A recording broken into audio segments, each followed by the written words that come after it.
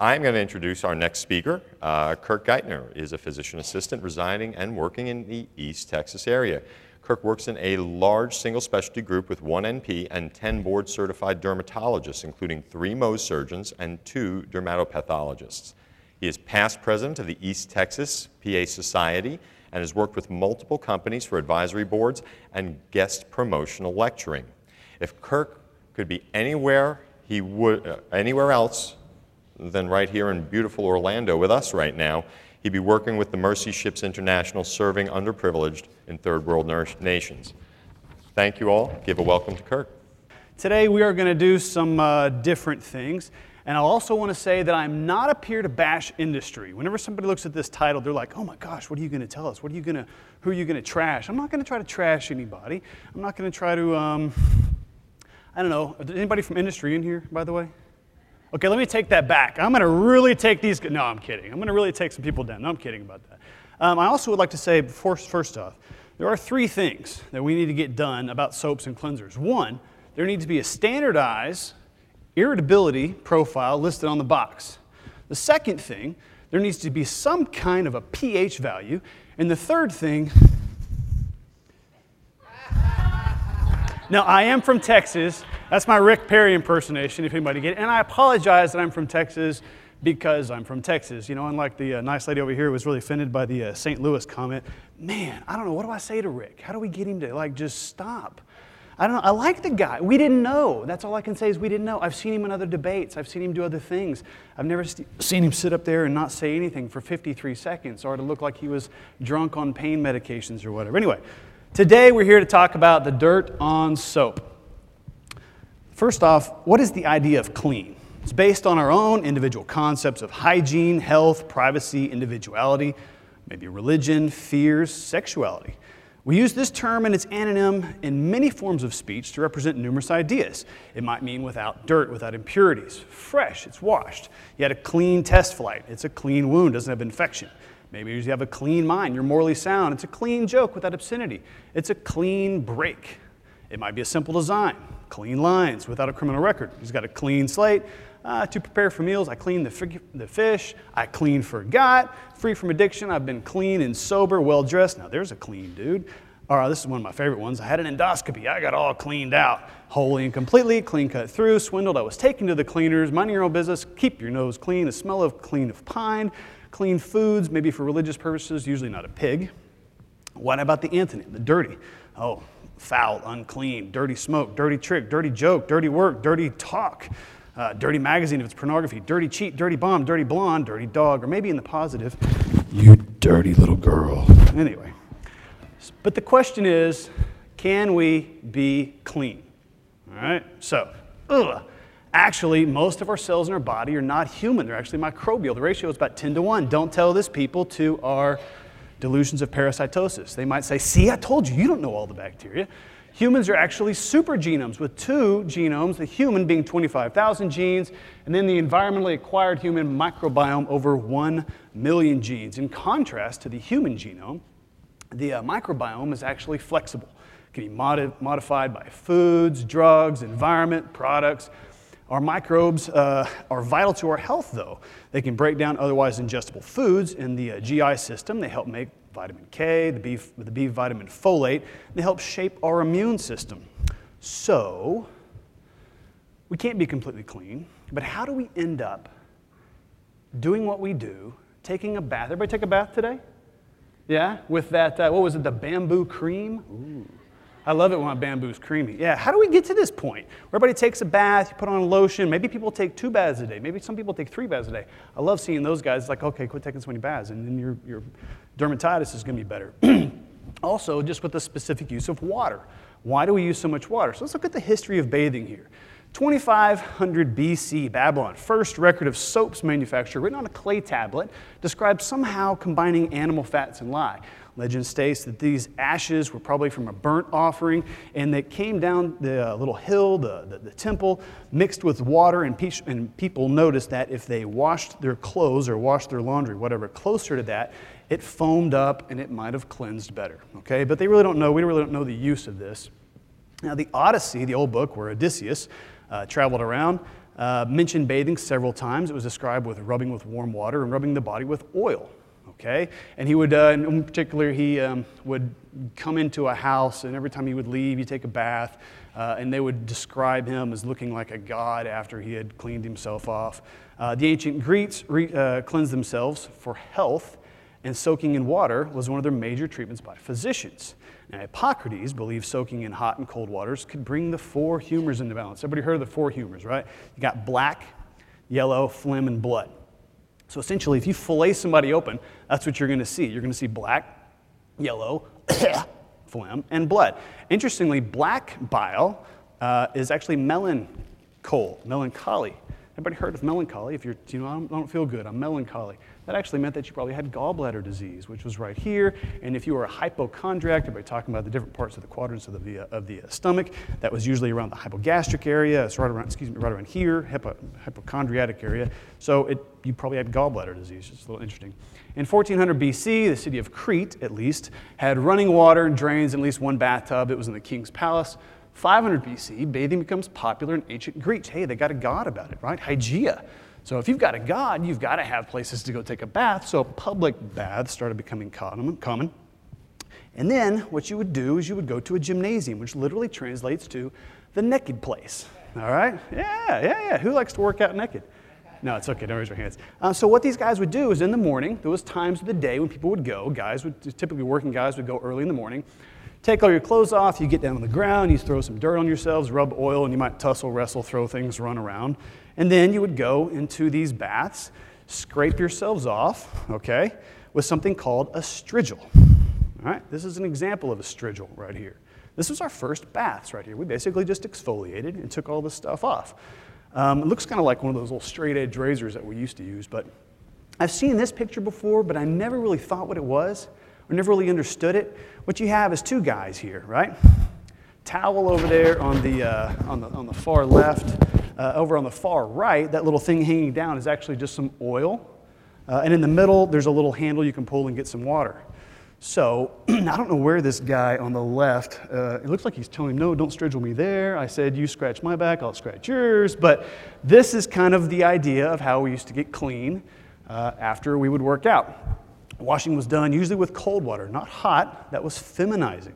Debate about hot water versus cold water began about this time. Now, Plato advocated hot baths, only for the old and the ill. And the Spartans rarely bathed. Now, when they're babies, it would actually give them kind of like a cleansing bath in wine, which probably had some aseptic techniques to it there. But such indulgences as taking a bath, no, that's going to cause you to be weak and sick. In contrast to the Greeks, though, the Romans, everybody's heard of Roman bath. That's kind of a popular thing, a popular term. The Romans exercised because they liked taking a bath. It made their bath more enjoyable. They used warm water, some perfumed oils, but by the 2nd century BC, the bath had become an ordinary, expected part of daily life. A Roman bath was proceeded from warm to hot to icy cold water to wake themselves up after exercise. Usually had at least one scraping, sometimes a massage, and it was a big place for social networking. I go to the gym probably 3-4 times a week, and let me just say, it doesn't matter how much money you have, who your wife, who your kids, who your parents are, when you're in the gym and you're standing there around the shower, the big dude that's in really good shape wins, okay? It's kind of like an equalizer almost, hanging out like this. Small vials of gladiator or athlete sweat after they got themselves strigiled off also could be sold to their fans as face cream. Yeah, I know, but think about what we have in lipstick. One of the common things in lipstick is actually fish scales, okay? So let's not get too, yeah, it's gross, but probably not too bad. But because of the nudity, the relaxation, the warm water, prostitution became a close companion to the bathhouse. And Pompeii's biggest brothel was actually next to one of its largest bathhouses. Everybody remember Pompeii got destroyed by the volcano? Sex was literally painted on the walls in these big frescoes. It'd be above these different rooms, and different paintings would be above the different rooms. You might have somebody getting penetrated over here, some oral sex over here, maybe a threesome and somebody eating a fish over on this side. And I think it was like an advertisement about what you might be able to find in each room. It'd be like, hey, I'll take door number 4. Wait, is that a guy on the bottom? No, hang on. Let me go back over here to literally, it was very open place, very common, and a little scary maybe, but around 200 AD, with the rise of Christianity, the fall of the Roman Empire, the bathhouses began to close and fall out of favor because Christians, in their effort to be so distant from any other religion that was out there, and other religions had methodical and ceremonial washings, okay, they just shunned bathing completely. All right? Now, Jewish people wash their hands, Muslims wash their hands, a lot of Christians continue to wash their hands, but the idea that Jesus put on everybody was, you know what, it's really what comes from the inside that makes you dirty. It's not what's on the outside. Everybody's probably heard the outside of the cup being dirty, but you neglect the inside. So Clement of Alexandria, one of the 2nd century Christian teachers, guided Christians on visiting baths because they were around. He said, well, there's 4 reasons you can go: cleanliness, warmth, health, and pleasure. Now, women can go for cleanliness and health. All right, generally after menstruation, it might be a time to go clean. Men only for health. And then in 374 AD to 1419, St. Jerome, he's pretty well quoted, said, "He who has bathed in Christ has no need of a second bath." All right, now y'all better think about that timeline right there, right around 300 to 400. Keep that in mind. Now, cleanliness remained an important aspect in Jewish and Muslims' customs, like I said. Perhaps the cleanest people could have been Jewish women who bathed around 12 times a year, corresponding to menstruation, 7 days after their cycle ended. Everybody remember the story of Bathsheba? She's up taking a bath. Isn't that 7 days after the cycle's over when you ovulate? Right? I mean, no wonder she got pregnant and he had to kill her husband anyway. But during medieval times, the use of incense started to become popular in public places to mask the prevailing body odor. The return of the Crusaders brought back kind of a steam bath called a hammam. And within 100 years, this was now getting commonplace again. People were going back to baths, okay? But it's been a pretty good while. These new public baths, though, unfortunately, quickly became locations for sexual encounters and professional services. And there was a saying around that time, is that if your wife can't conceive, let her go to the baths and you stay home, all right? The spread of syphilis, or what was known as the French disease at that time, and morality standards completely closed the bathhouses in 1417 in London, all except in a few private homes because they were pretty expensive. You had to heat massive amounts of water. You had to have clean water. It had to be running. So it was not the easiest thing to do. But what really changed it, what really shut things down, what really changed people's minds about this was the bubonic plague, or Black Death. It began around 1347. Eventually killing 25 million people, like a third of the world's population. And in 1348, King Philip VI of France asked the University of Paris to figure out what this was. And they said, well, there's these Saturn and Pluto and Mars, and they're all in a line, and it's causing the Earth to open up and release all these bad vapors. So you got to stay out of the bath. Because when you're clean, you can see your pores. And what they believed is that this disease, whatever was in the air, would get in your pores, and that's how you got sick. So for the next 500 years, bathing was reserved for only the ill and for ceremonies. Kind of went back and forth between hot and cold baths. It was important to maintain plug pores, to preserve the crucial balance of the humors, and to prevent the entry of disease. Bathing is dangerous, an extreme medical treatment to adjust the humors. That was the idea. And it wasn't just soap, okay? It wasn't the strigil. It was water in general. People just absolutely had a fear of it. Here's a bathing record of King Louis VIII, the French king, 1600. At age 6 weeks, his head was rubbed with butter and almond oil. The baby's hair was not combed again until he was 9 months old. At the age of 5, his legs were washed for the first time in tepid water, and he was put in a bath of water at the age of 7 for the first time with his sister. Ugh. The first thing my 2-year-old says to me when I open the door in the morning, he's like, Daddy, I pee, I go bath. I mean, he loves the water. That's what we do now. We bathe our kids. I could not imagine not giving my 4-year-old daughter, whose birthday is today, happy birthday, baby, a bath until she was 7. It just sounds disgusting, but that's what people did. That was the fear, that if you got in water, you're going to get sick. Didn't they smell? Well, yes, they smelled. But when everybody stinks, no one does. And you get used to it, okay? Where do we go? Yes, right there. Hang on.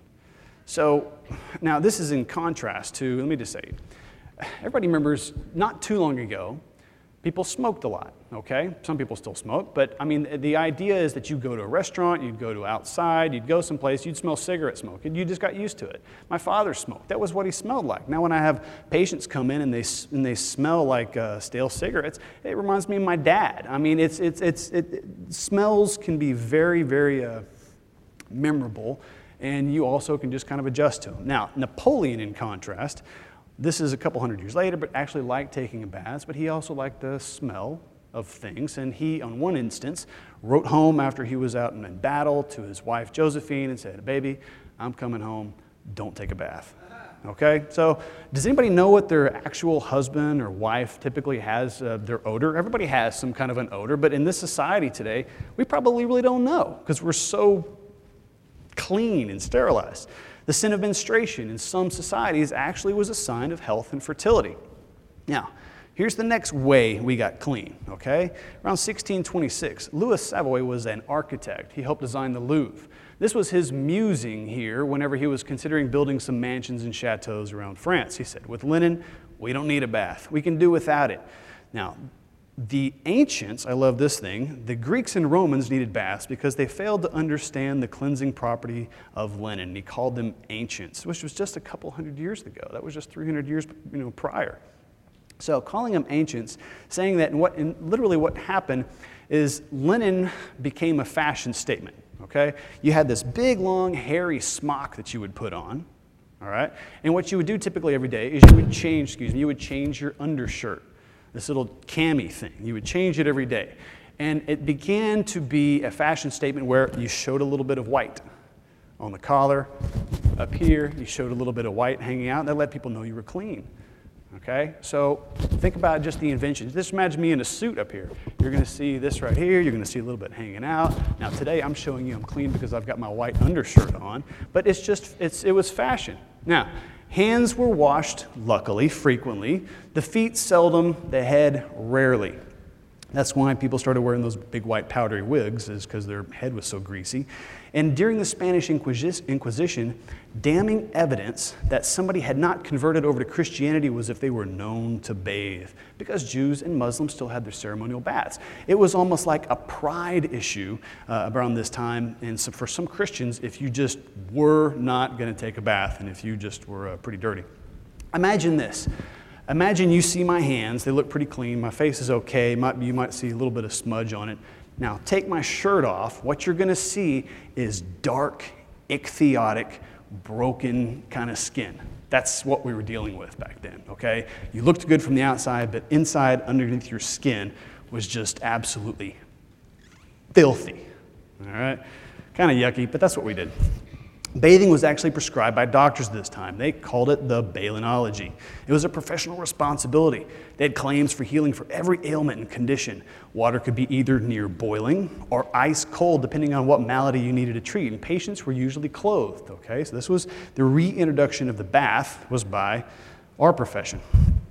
Cold baths were more popular, as described as a terror and surprise that excites the drowsy spirits to contract all their tubes and membranous vessels, by which all sensation is more lively and all actions of the body more strong, and the stupid mind is made powerfully excited. Anybody ever taken a cold bath? Oh my word, I can't stand them. When I was down in Central America, that's what they had. I mean, it was cold water, and it wasn't like a bath where we think about it. You turn it on a little bit, you kind of get some, splash it on, and you try to, clean off, and you try to get some and rinse off like that. And, miserable. And my tubes were very tight and vessels, whatever. I was powerfully excited. But who needs physicians when a cold shower or getting wet can pretty much solve anything? So books and essays began to appear on bathing and the use of water. Still, soap was rarely used for the body. It was kind of saved for the wealthy and educated who knew how to make it and could afford it. Well, in a sermon in 1791, all right, so this is a couple hundred years later, after about 1,000 years later, John Wesley used a Hebrew proverb, "Cleanliness is next to godliness." Everybody's heard of that one before, right? He was actually talking about changing your shirt, okay? But the idea was that people started to take notice a little bit about bathing and about the use of water. You didn't have to have a doctor prescribe it for you. Indoor water and bathrooms first started appearing in England, and in France were known as l'eau à l'anglaise, or the English place. Well, in France, they didn't really know what to do. They would ask, where do I need to go to the bathroom? Usually there's a chamber pot, okay, which is basically just this little pot you go and you do your business in. You slide it back under the bed or wherever. Well, in England, they would start having holes in the ground in places, inside, maybe with some running water. And the French didn't know what to do, and so they would just defecate on the floor and leave their little packages up there. And the English started to kind of abhor them, and there was some fighting and bickering about this. But everybody has heard of skip to my loo, right? Skip to the English place. That's where that came from. By 1830, there were 78 public baths now in Paris, up from 2 in 1643. Beginning in 1830, the idea of the skin's respiratory function began to capture the attention of scientists. Studies were done on shaved horses, these poor things, that were then covered in tar. Well, the horses died. So they thought, you can't completely have plugged pores, right? Look at these horses. They died. Well, the horses lost thermoregulatory control. Okay. They also did studies on pigs where they had some pigs that they let wallow in the mud. They had other pigs that they scraped and washed every day. Well, the pigs that they scraped and washed every day gained more weight eating less food. So they started to think, oh man, you know what? Maybe the pores don't need to be kind of closed up all the time. Soap, the new soap was first mentioned in a hygiene book in 1830 in France called Le Cabinet des Toilettes, and was not to be used every day. That was too dangerous, but the general population still feared bathing. They're still worried about Black Death, still worried about their pores getting open. They're worried about things entering their body. They said people who take baths die young. He died in the bath. So if somebody's sick, they take him to the hospital. The first thing you do when you get in the hospital is you give that patient a bath, but if he died real quick, they blame the bath and not the disease. And then, they had little things that said the more the ram stinks, the more the ewe loves him. So they kind of liked fragrances. But around that time, Anton Philip van Leeuwenhoek, the father of microbiology, if you remember that, visualized cells, microorganisms, and bacteria. And, the belief was that disease spread through spontaneous generation. So if I get a bunch of oily rags and I throw them in the corner, a rat's going to pop out of there. That was what they believed. And also through miasma, or the bad air. So Leeuwenhoek is seeing the stuff that's actually causing it, and Louis Pasteur demonstrated that air was not the cause of disease, and fermentation was not caused by spontaneous generation when he did the swan-necked duck flask. People still didn't want to grasp this. Even when Joseph Lister, between 1883 and 1897, started using carbolic acid, or phenol, to sterilize surgical instruments and to clean wounds, which led to reducing post-operative infections that made surgery safer for patients, people didn't want to believe that something from outside could really affect your health and what was going on. Until Listerine. Okay, sounds crazy. Listerine, which was marketed as a floor cleaner, okay, and it had the same chemical composition that Joseph Lister was using. It had phenol, had carbolic acid in it. They used it as an oral antiseptic. And advertising began to change people's ideas about what clean was, okay, based on fear and the possibility of offending others. Now, the rest of my little lecture here, I want you to put yourself in the mind frame of this is all new to you, okay? Because marketing and what we've been told and what we do to our bodies is pretty much based on our perception of what you think of me or what I think of you, okay? How's your breath today? The sale of Listerine jumped from 100,000 in 1921 to over 4 million in 1927 with this question.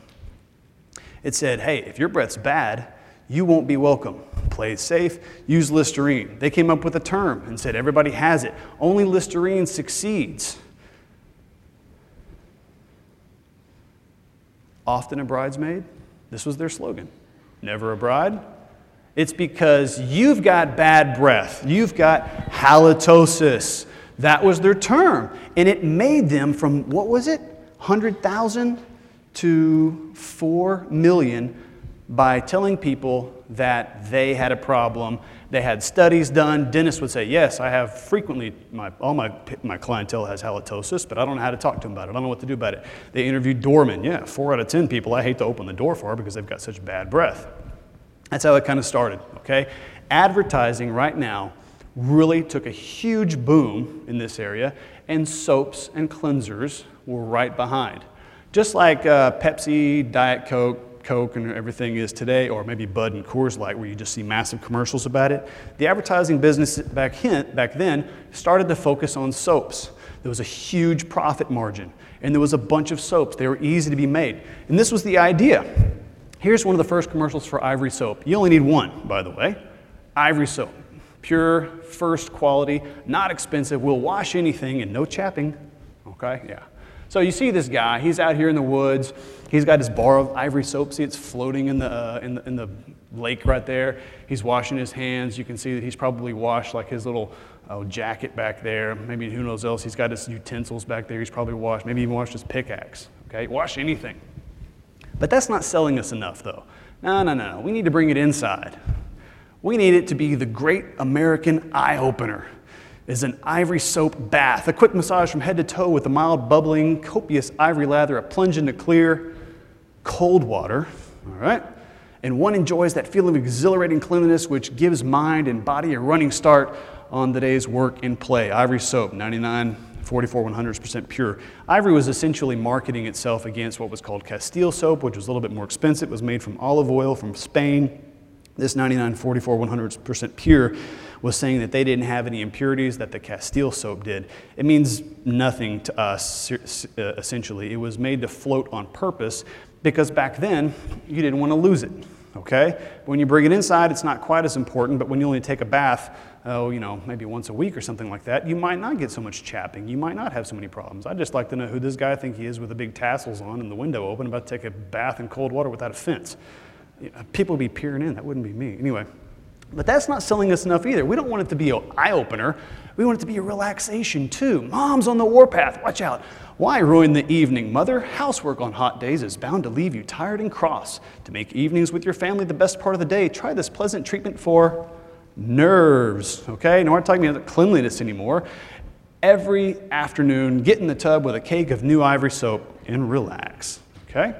So not just to clean, not to clean everything, not just to wake yourself up. Now it's going to be for the relaxation.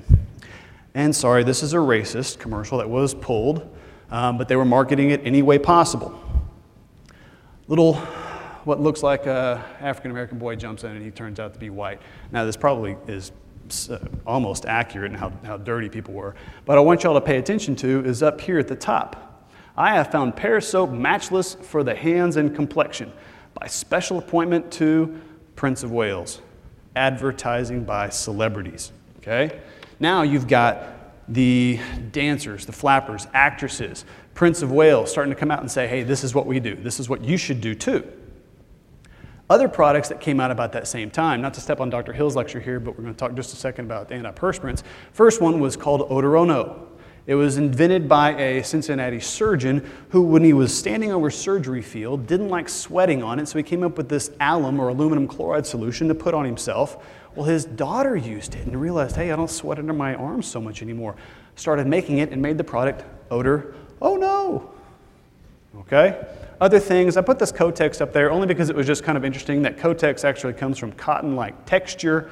And it was made from bandages, from wood fiber. Army, it was actually just used for bandages first, but then the nurses brought it back. When they were over there helping at World War I, they brought it back and we started using it as sanitary pads. How about FDS, feminine deodorant spray, 1966, a Swiss invention, which didn't ever take off over there, but hey, sell it to us Americans because we'll believe anything. Your teddy bear loved you no matter what. But you know what, during this feminist movement, no. Everybody's talking about the orgasm and things like that. No, your teddy bear loved you.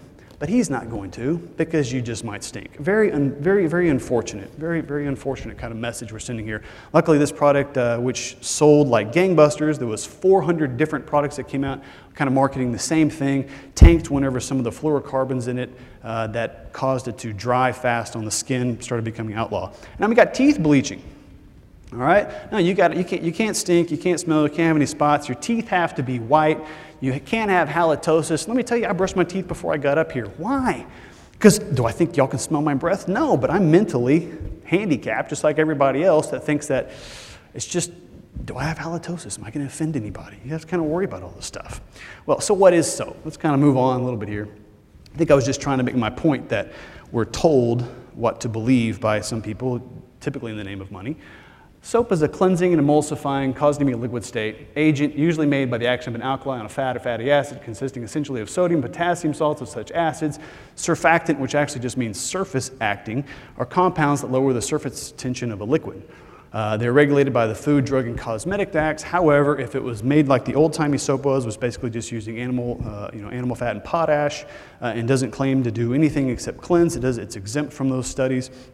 If the product claims it's for a disease state, then it moves to the FDA requirements and must meet a different criteria of analysis. Now that's important because you won't see many things say that that's why things are beauty bars and cleansing tools, but they're not going to say it's specifically for, if they just make cleansers and they don't make any other products, they're going to try to keep themselves from being exempt by the FDA regulations by not claiming anything. So how do you make it? Well, let's say you get a hardwood tree, you cut it down, burn it. You get water, you start pouring it through the ashes, collect the water, keep pouring it through there. What you're making is lye, potassium hydroxide, KOH. Okay? The manufacturer prepared is actually sodium hydroxide if you're going to go buy lye over the counter now. Then you get some fat. Okay? Beef, which was called tallow, that's an important word to remember right there, or pig, and it renders a harder soap. You can also use chicken, you can use different kinds of fats, but it's not as good. If you use whale fat, it turns out kind of a funny color, maybe black. You remove all the solids, cool it, keep the white hard portion, mix the lye and the tallow together, and boom, there's your soap. That's essentially how you can make it, okay? Or you can just put it in the Soapmaster 2000 there, where you grind, crush, and boil and melt. Wait, this can't be ivory because it's got a bug.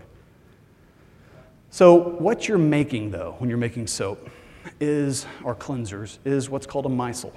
A surfactant molecule that has a hydrophilic head, hydrophobic tail, and the micelle size can change things. Little micelles, okay, are monomers. Big ones, like might be in baby cleansers, make big micelles, the head end, the hydrophobic head. The bigger you make that, the more gentle the cleanser is typically on your body. You can combine a bunch of different kinds of surfactants, and you'll see that in some of the more gentle products, and they don't break off into those little monomers and irritate and insert and go in the skin. Can germs live on soap? Well, yes. Unfortunately, gram-positive bacteria, negative fungi can live on the skin. So you need some kind of preservative system. Now, preservatives aren't bad, okay? I mean, we have to preserve things. They can cause, in some people, allergic reactions, inflammation, potentially fatal infections if you don't have it.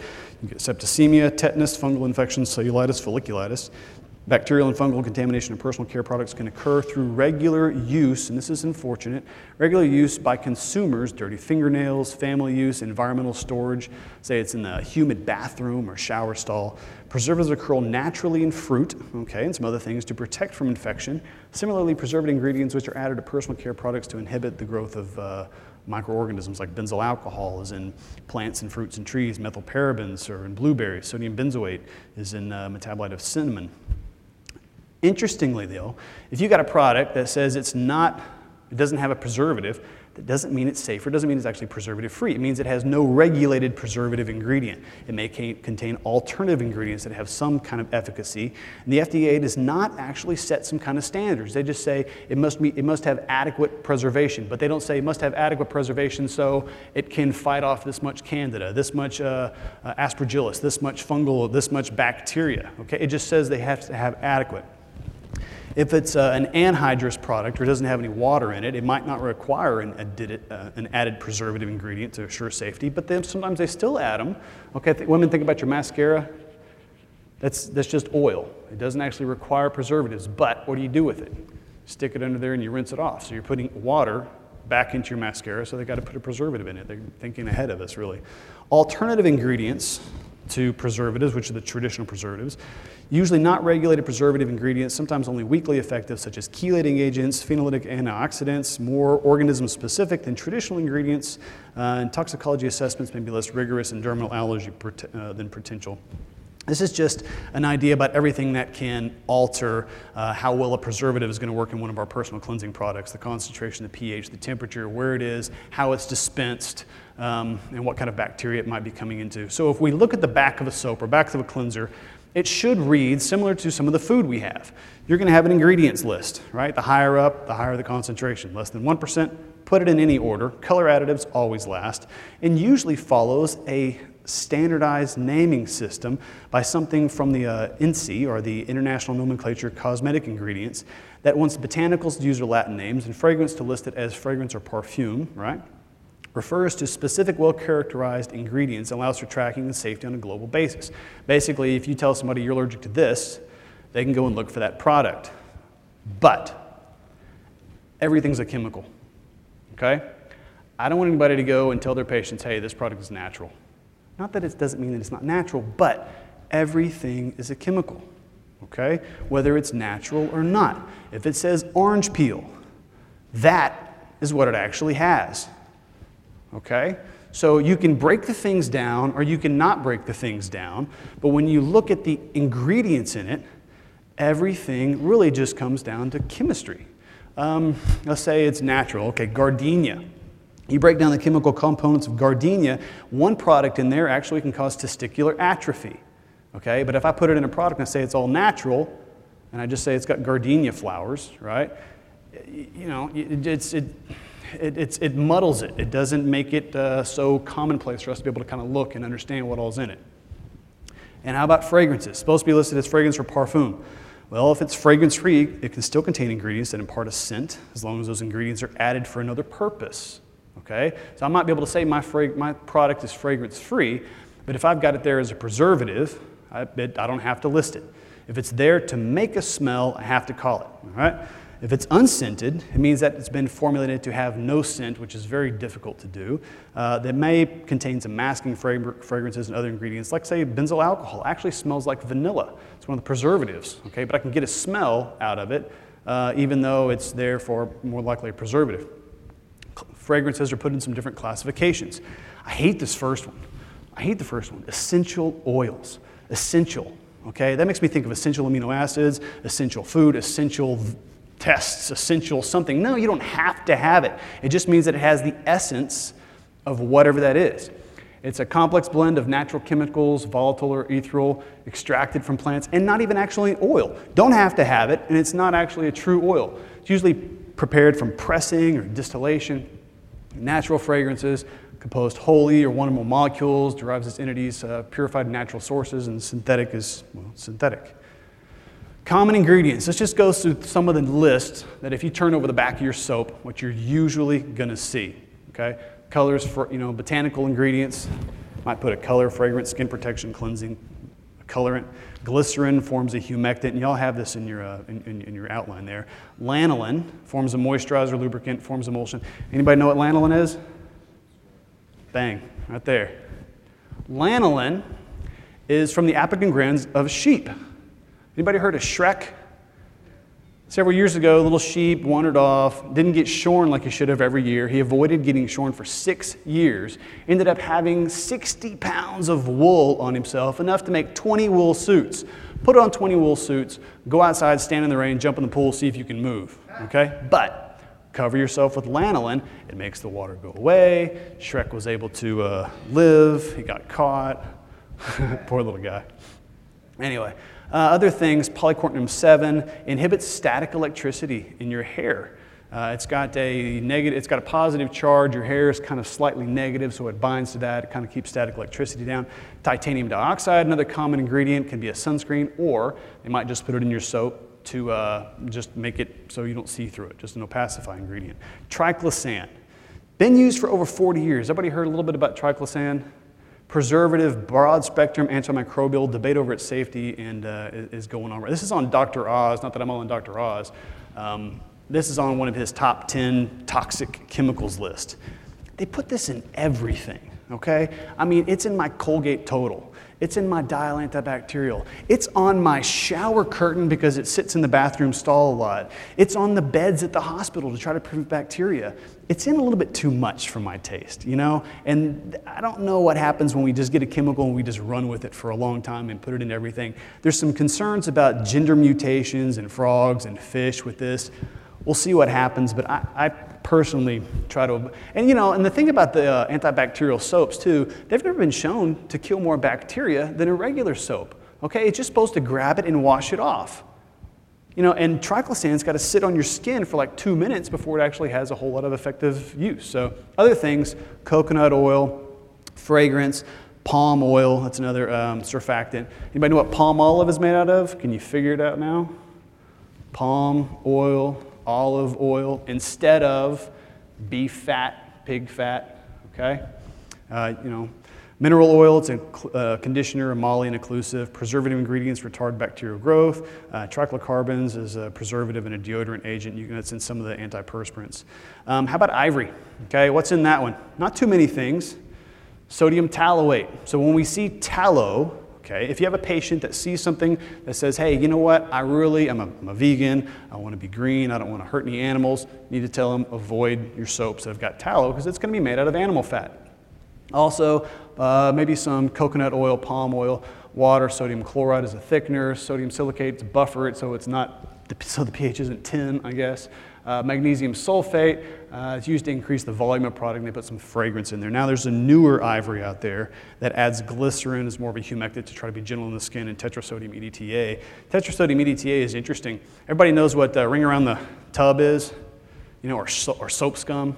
It's essentially the metals from the water, okay? So the chloride, the magnesium, calcium, whatever, binding to the soap and sticking on the outside. Put tetrasodium EDTA in there, it doesn't do it anymore. No more soap scum. No more little bubbles. What do you call those what are the little soap bubbles? Little guys that go around the side? Scrubbing bubbles. What was that? Soft soap? No, what's that product? Oh well. How about Dove? Now, not a soap. We're going to call it a beauty bar, okay? It was actually the first synthetic soap. They started making this around the World War I, World War II, when there was all these restrictions, and we were trying to conserve animals. We were trying to conserve fats. We needed to help the war effort. They came out with a synthetic surfactant. But it does have some sodium tallowate or sodium palmate surfactant. Lauric acid is another surfactant. Sodium isophenate is a salt that acts on fats and oils. We can just kind of go through this list right here. But there are some things that you'll notice that you're going to see betadine on here that can actually start to have some, that might be on the true test, maybe some allergies. It's also got some more sodium cocoate, palm carbonate, fragrance, sodium chloride, tetrasodium EDTA, titanium dioxide. That's why Dove is white. It's because they put titanium dioxide on it. Johnson's head to toe, excuse me.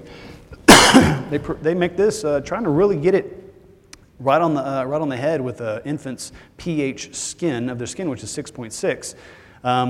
You know, they put water, cocamidal betadine, synthetic. Then they have these pegylated sorbitan lauracate. This is going to be those real big, you know, hydrophobic heads on there.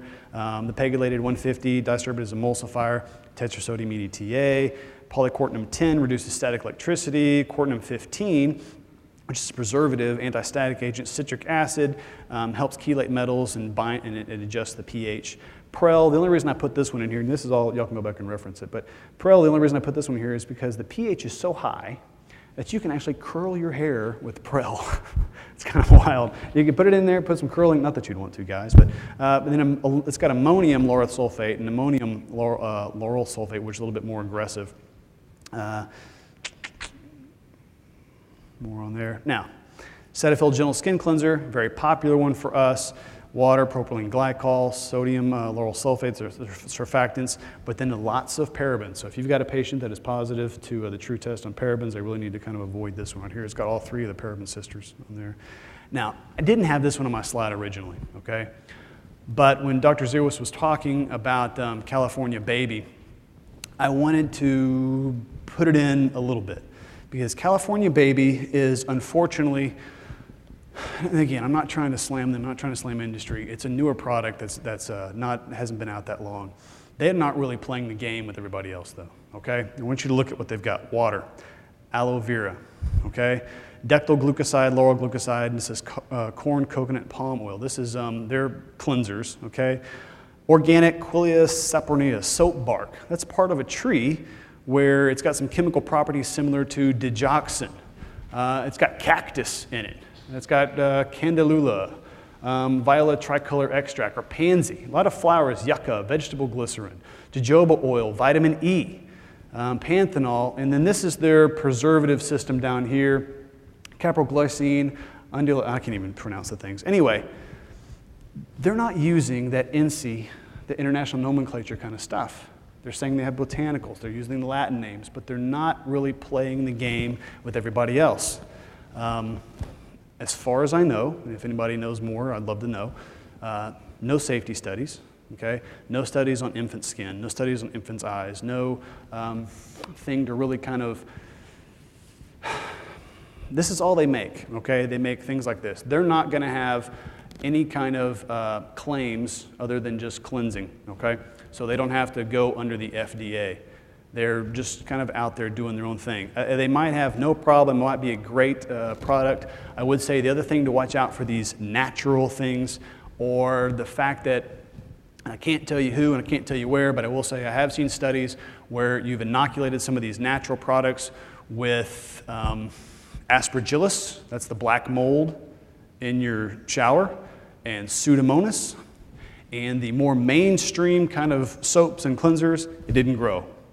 And in some of these natural ones, it took over and thrived. I guess the recommendation would be, if you're going to encourage your patients to use these products or try these products, please use the pump, okay? You have less likelihood of recontaminating inside when you use a pump. Look for the expiration date and follow it, okay? It's just one of those kind of things. So now what? We've only been using these kind of products for a little over 100 years, if that. Luckily, the cleansing of hands has always been in fashion, but I think what's gonna happen, okay? Now you gotta understand, marketing is kind of telling us what we're doing. Marketing is gonna kind of push us. Advertisers are gonna start telling us there's a new thing, there's something else that we need to be doing. We need to be aware, we need to be able to counsel our patients, we need to be on the lookout for these things.